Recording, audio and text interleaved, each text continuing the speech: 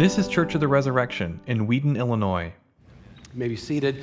Grab a Bible, and if it's a sanctuary Bible, you can open to page 944. If it's your own Bible, then join us in Romans 8 as we continue our summer series, concluding next week, I believe, right? Okay, so we're not going to make it all the way to the end of Romans, but we will make it to the end of Romans 8. The most important truth about God is also one of the most widely doubted. That God cares about you. Most people, and even many folks here in this sanctuary, go about their days frustrated at life and wondering if God really hears their prayers or cares about them. Few people live lives so filled with joy that they're consistently aware of God's love and presence in their life. And that is why it is critical that you and I turn often to passages like Romans chapter 8, where the foundational truths about God are majestically, poetically, and powerfully proclaimed. We must hear them again and again that we might find ourselves once more standing on solid rock, steadfast in the midst of the storm. Romans 8, verses 18 to 39, the second half of the chapter, and indeed really the whole chapter of Romans 8, could be summed up in these words: God is on your side, and nothing can keep you from his love.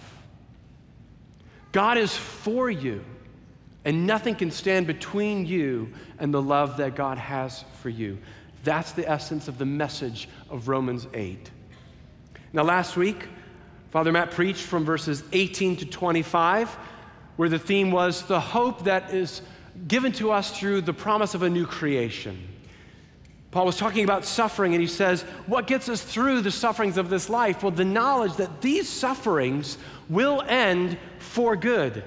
At some point, they will give way as the old order of things gives birth to a new creation. So our future is secured, and now we can wait with eager hope as we anticipate that glorious new thing. But what about those times before that new creation begins, when you feel weak and confused because you don't know what God is doing now in your life? You don't know what he's up to. In our waiting for this future hope, are we no better than someone marooned on a desert island? Sure, we've been given a promise that we will be rescued, but until then, we're just stuck here on this desert island. Is that what life then is like? Paul says no. Let's read verses 26 and 27.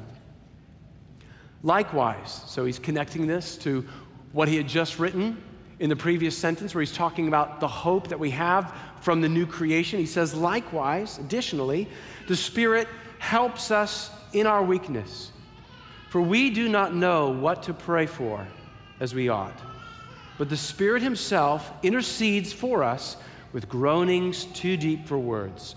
And he who searches hearts knows what is the mind of the Spirit, because the Spirit intercedes for the saints according to the will of God. So Paul is saying the Spirit doesn't just give us hope for the future, but help for today. And when Paul says, when you do not know what to pray for, I think this is about more than just prayer and not knowing how to pray. The solution isn't, well, you need better prayers. He's talking about those moments in life, those situations. He's referring to those times when we're baffled by what God is or is not doing. So baffled that we don't even know how to ask him for help. We can't even pray. That's what Paul's talking about. Not just, well, we need to get better at praying. He's saying those moments where we're baffled, God, what are you up to? I can't even pray. I don't even know what to ask you for. I don't even know how to articulate my need or my hope for what you'll do. That's what Paul is talking about. And in moments like that, we don't just want a future hope, we want help too. Again, hope for what is to come enables people to endure. It keeps them from giving up, and that, of course, is essential. Hope strengthens the will, but help strengthens the hand. Hope comes down to us from the future, reaching out from our desired destination, drawing us on toward the goal. But the fact remains that hope is based on a future reality, not a present one. To have the future taken care of is indeed a relief, a great gift. But I still have the tasks of today that need tending. And hope might motivate me to keep at it. But hope won't do the work for me. So wouldn't it be nice if, along with hope for the future, we also had help for today? And Paul is saying that's exactly what you've got. In the Spirit, that is what you have. Read again the very first part of verse 26 with me. The Spirit helps us in our weakness. So imagine this scenario. You're in college, maybe a sophomore, and so far you've been studious and doing well. You're studying engineering. And then one day you get a knock on the door, and a great uncle whom you've met only once in your life is there on campus to pay you a visit, and you're surprised. But more so are you surprised when you find out that he's telling you, I don't have any kids, but I do have a lot of money. I'm going to pay for all of your education. You'll have no debts when you graduate. And if you do a good job and stay reasonably attentive to your studies, I also have a job for you. Because let's just say he's the owner of an engineering firm, and so he's got a job waiting, ready there for you. Okay? So no debt, school is paid, job waiting for you. Amazing. How would you feel the rest of your college career? My hope is there because my future is secured. Comes in handy when you're cramming for a midterm, and that's hard work. You want to give up, you want to blow the test and go with your friends down to the city. But your uncle's promise comes back to you, and it keeps you rooted in your studies. That's the power of hope. That's the power of a future secured. But Paul is saying there's more. Because again, the reality is, as great as a secured future is, the work still has to be done. That midterm is not going to study itself. So again, wouldn't it be nice if along with a hope in a secure future, we also had help for today? So then comes another knock on the door. It's your great uncle again. And he says, oh, and by the way, I'm going to stop by every Tuesday and Thursday evening, and I'm going to tutor you. Bring to me all the hardest questions, the things you don't understand. I'll help you work through it. Because again, recall, he's a brilliant engineer, the best. He owns his own firm. He can really help you with this. So now you truly have everything you need. Not only hope because the future is secured, but help with the work of today. And our God is so much greater than a great uncle that you've only met once in your life. All throughout the scriptures, he's constantly inviting. His invitation to us from himself is, call on me. I want you to ask me for help. And if you don't know what to say, at the very least, just call on my name. Call on the name of the Lord. And now look to the middle of verse 26. For we do not know what to pray for. And when that happens, it's okay, because the Spirit himself intercedes for us. That's praying on our behalf, interceding for us with groanings too deep for words. Groanings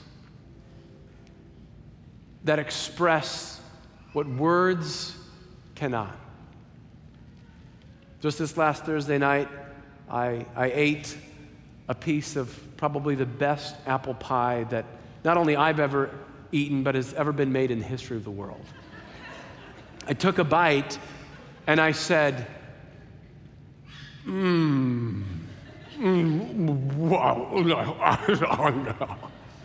I could have said, that was tasty, but that wouldn't have quite captured it.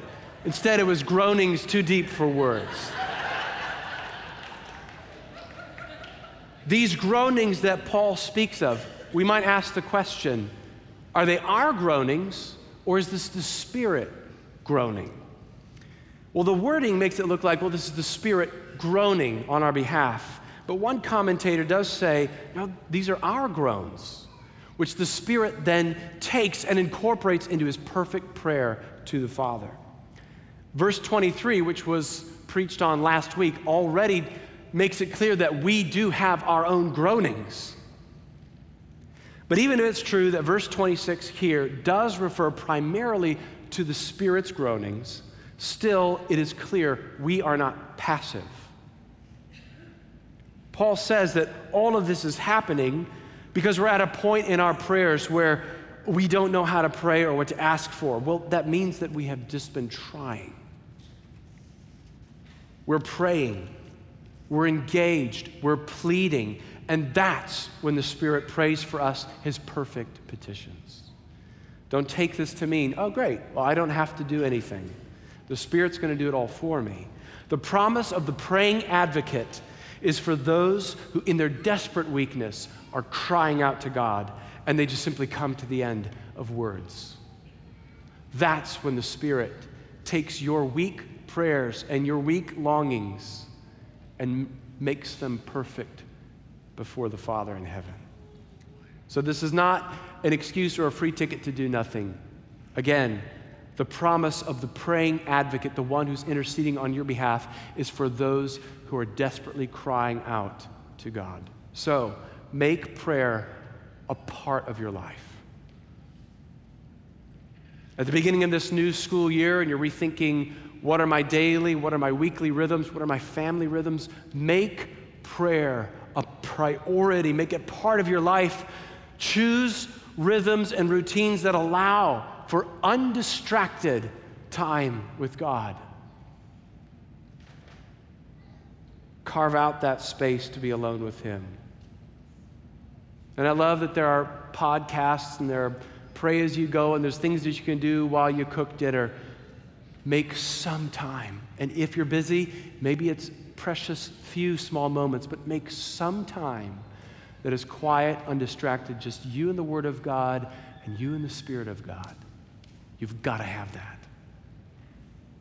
And in those moments, periodically throughout this coming year, when you come to those times where out of desperation and weakness, you don't know how to pray, but you're trying,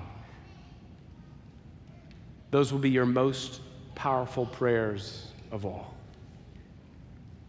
Now, verse 27 is a little confusing in its wording. It says, he who searches hearts knows what is the mind of the Spirit, because the Spirit intercedes for the saints according to the will of God. Who's the he? What's going on here? Well, this is the sense of it. This is God the Father is the he. He's the one who searches hearts. The Father knows our hearts because the Father knows all the hearts and thoughts of everyone all the time. And he also knows the mind of the Spirit because he's in constant communion with the Spirit. The Spirit, for his part, always prays perfectly because he understands and loves the will of the Father. The Spirit perfectly knows the Father's will. And like Jesus, whose sole delight was to do the Father's will, the Spirit's sole delight is to pray and intercede according to the Father's will. Now, Paul ends verse 27 talking about the will of God. And so then this transitions him back in his thought. Now he comes back to talking about God's plan, God's purpose, and that future hope. When you're confused because you don't know what God is up to at this current moment in your life, Paul wants you to once again look up at the big picture, locate the present difficulty in the broader scheme of things, and remember that God is on your side and that nothing can come between you and his love for you. Moreover, the Spirit is guiding your life according to God's plan and purpose toward a perfect end. And so, because this is true, Paul says in one of the most treasured verses in all of the scriptures, look to verse 28. He says, remember what we already know. Remember that we know that all things are working together for good. For those who love God and are following Him, all that happens, and that leaves nothing outside its scope. Everything that is happening in your life and around you and in the world, all things are working together for good. How is that possible? That's an entire other sermon, except just to know that God is able to take even evil and turn it for good. Remember Joseph's story. Think of the cross of Jesus Christ. The greatest evil ever done in history is also the greatest good that has ever been done in history. That's God taking evil and making it good. He's also just incredibly creative. His providence, His sovereignty overwhelms us when we think, how is it that you weave together the stories of all people, the things that we all do, the way we interact? It's just mind-blowing.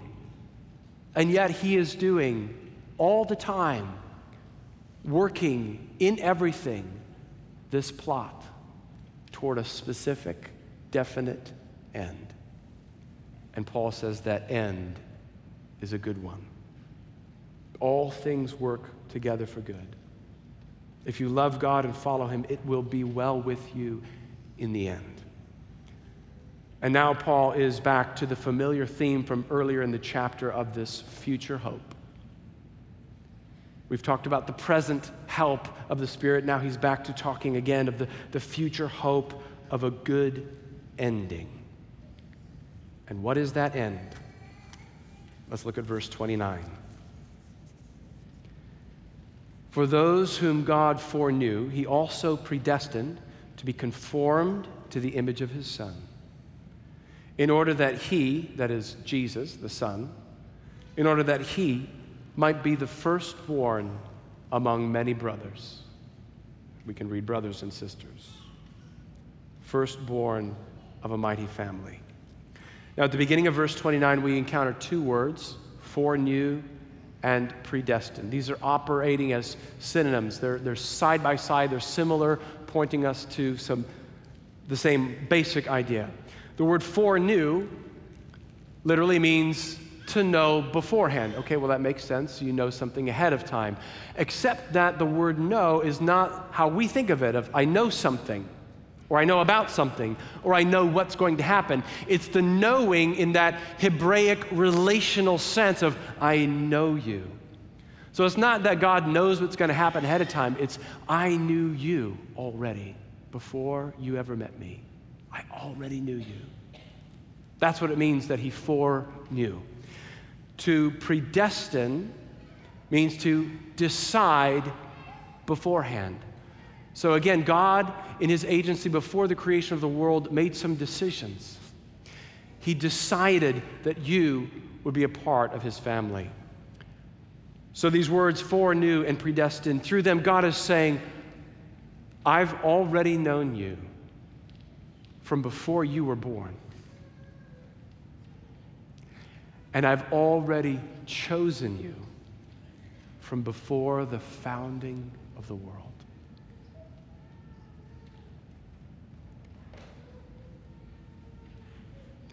I know it's hard. I know it's hard sometimes to believe God is working all things for good.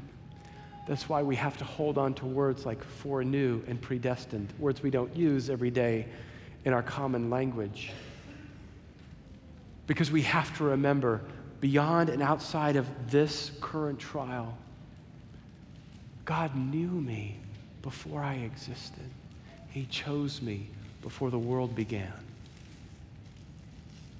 It's a lot harder to doubt and to question God's love for you when you really believe that, and I really do. I've already known you. I've already chosen you. Chosen you for what? Now look at the middle of verse 29. To be conformed to the image of the Son of God. What are you chosen for? to become like Jesus. And not just like as in close. You're close. The Bible says we will be just like him, perfectly like Jesus. The Bible says that we were made in the image of God, but through sin and the fall, that image was so grossly distorted as to be unrecognizable, almost. But that distorted image can be conformed, reshaped, and rescued to be exactly what it was originally meant to be. And that's the goal of the Christian life, to become like Jesus. And why is this? Well, this is interesting. So that Jesus would not be alone. Look at the end of verse 29. All of this is so that, in order that he, Jesus, might be the firstborn among many brothers, so that he would not be alone. Where have we heard that before? It is not good for the man to be alone. Well, we heard that in Genesis chapter 2 in the beginning, when God created Adam, but at first it was Adam only, and God said, this is not good. It's not right that Adam should be alone. And so God created for Adam a wife, a companion perfectly suited for him. And so here, in a parallel way, we have Jesus, the second Adam, who alone of all humanity has come through death and is standing now sinless and deathless, perfect, now already living in the new creation, but he's there all alone as a human being. Of course, not alone in the Trinity, but as a human being, it's just him. And God is saying, that's not right. It's not good that he should remain all alone in that perfection and that glory and that majesty. He needs a bride. He needs the church. He needs his people. So he will be firstborn among many brothers and sisters. This is so that Jesus is not alone in his perfect beauty and glory. So understand this.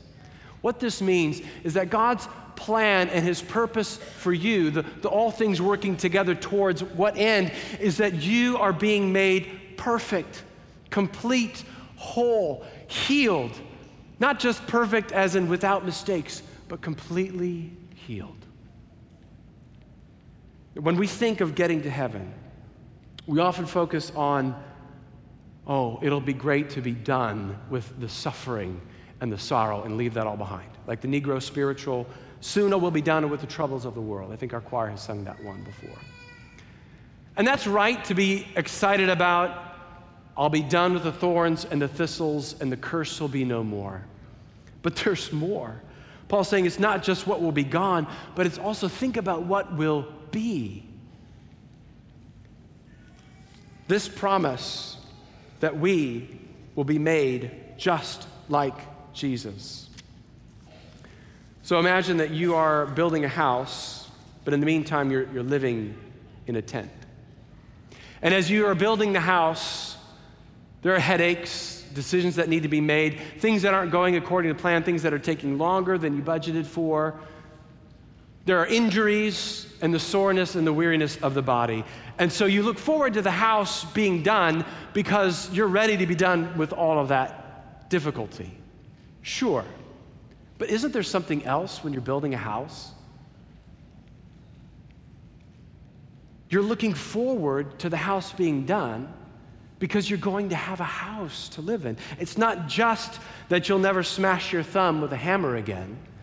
It's that you'll have a bedroom with a comfortable bed that you can lie in, a kitchen to prepare your food in. It's that there'll be a living room with a fireplace that you can sit by and enjoy.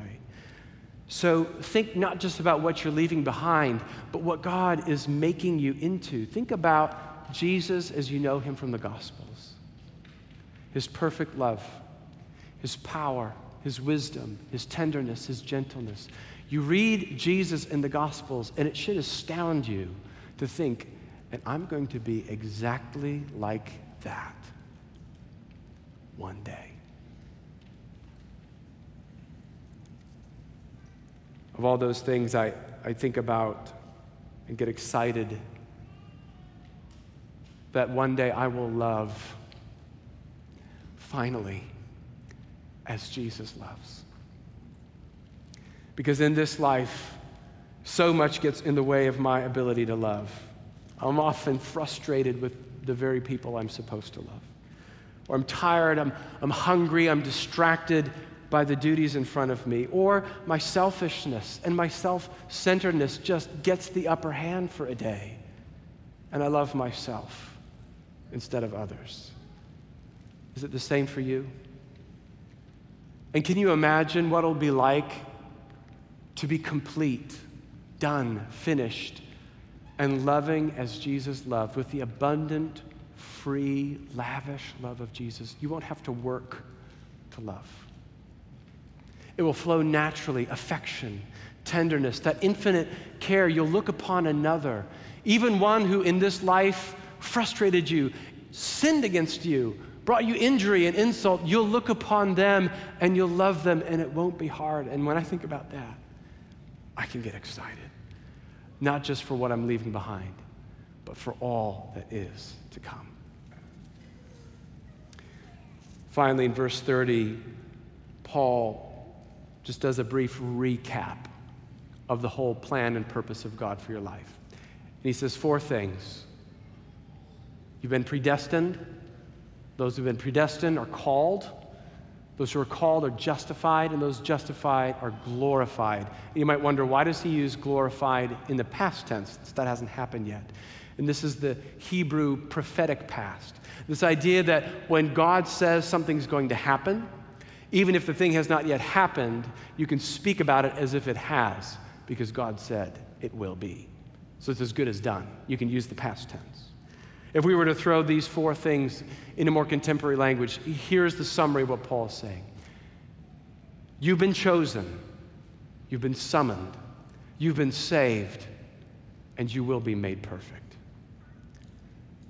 So God is on your side. Nothing can keep you from his love. And he gives you not just hope for the future, but help for today, because the Spirit of God perfectly prays for you. Moreover, the Spirit is always leading you on towards the wonderful goal of being perfectly like Jesus, complete, whole, done. So even when you don't know what God is up to, or you can't see his purpose in the midst of your difficulty, know and believe, like we sing in that song, even when you don't see it, he's working. Even when you don't feel it, he's working. He never stops. And he's working all things together for your good. And that's just one more reason why we can say, he is good. Amen.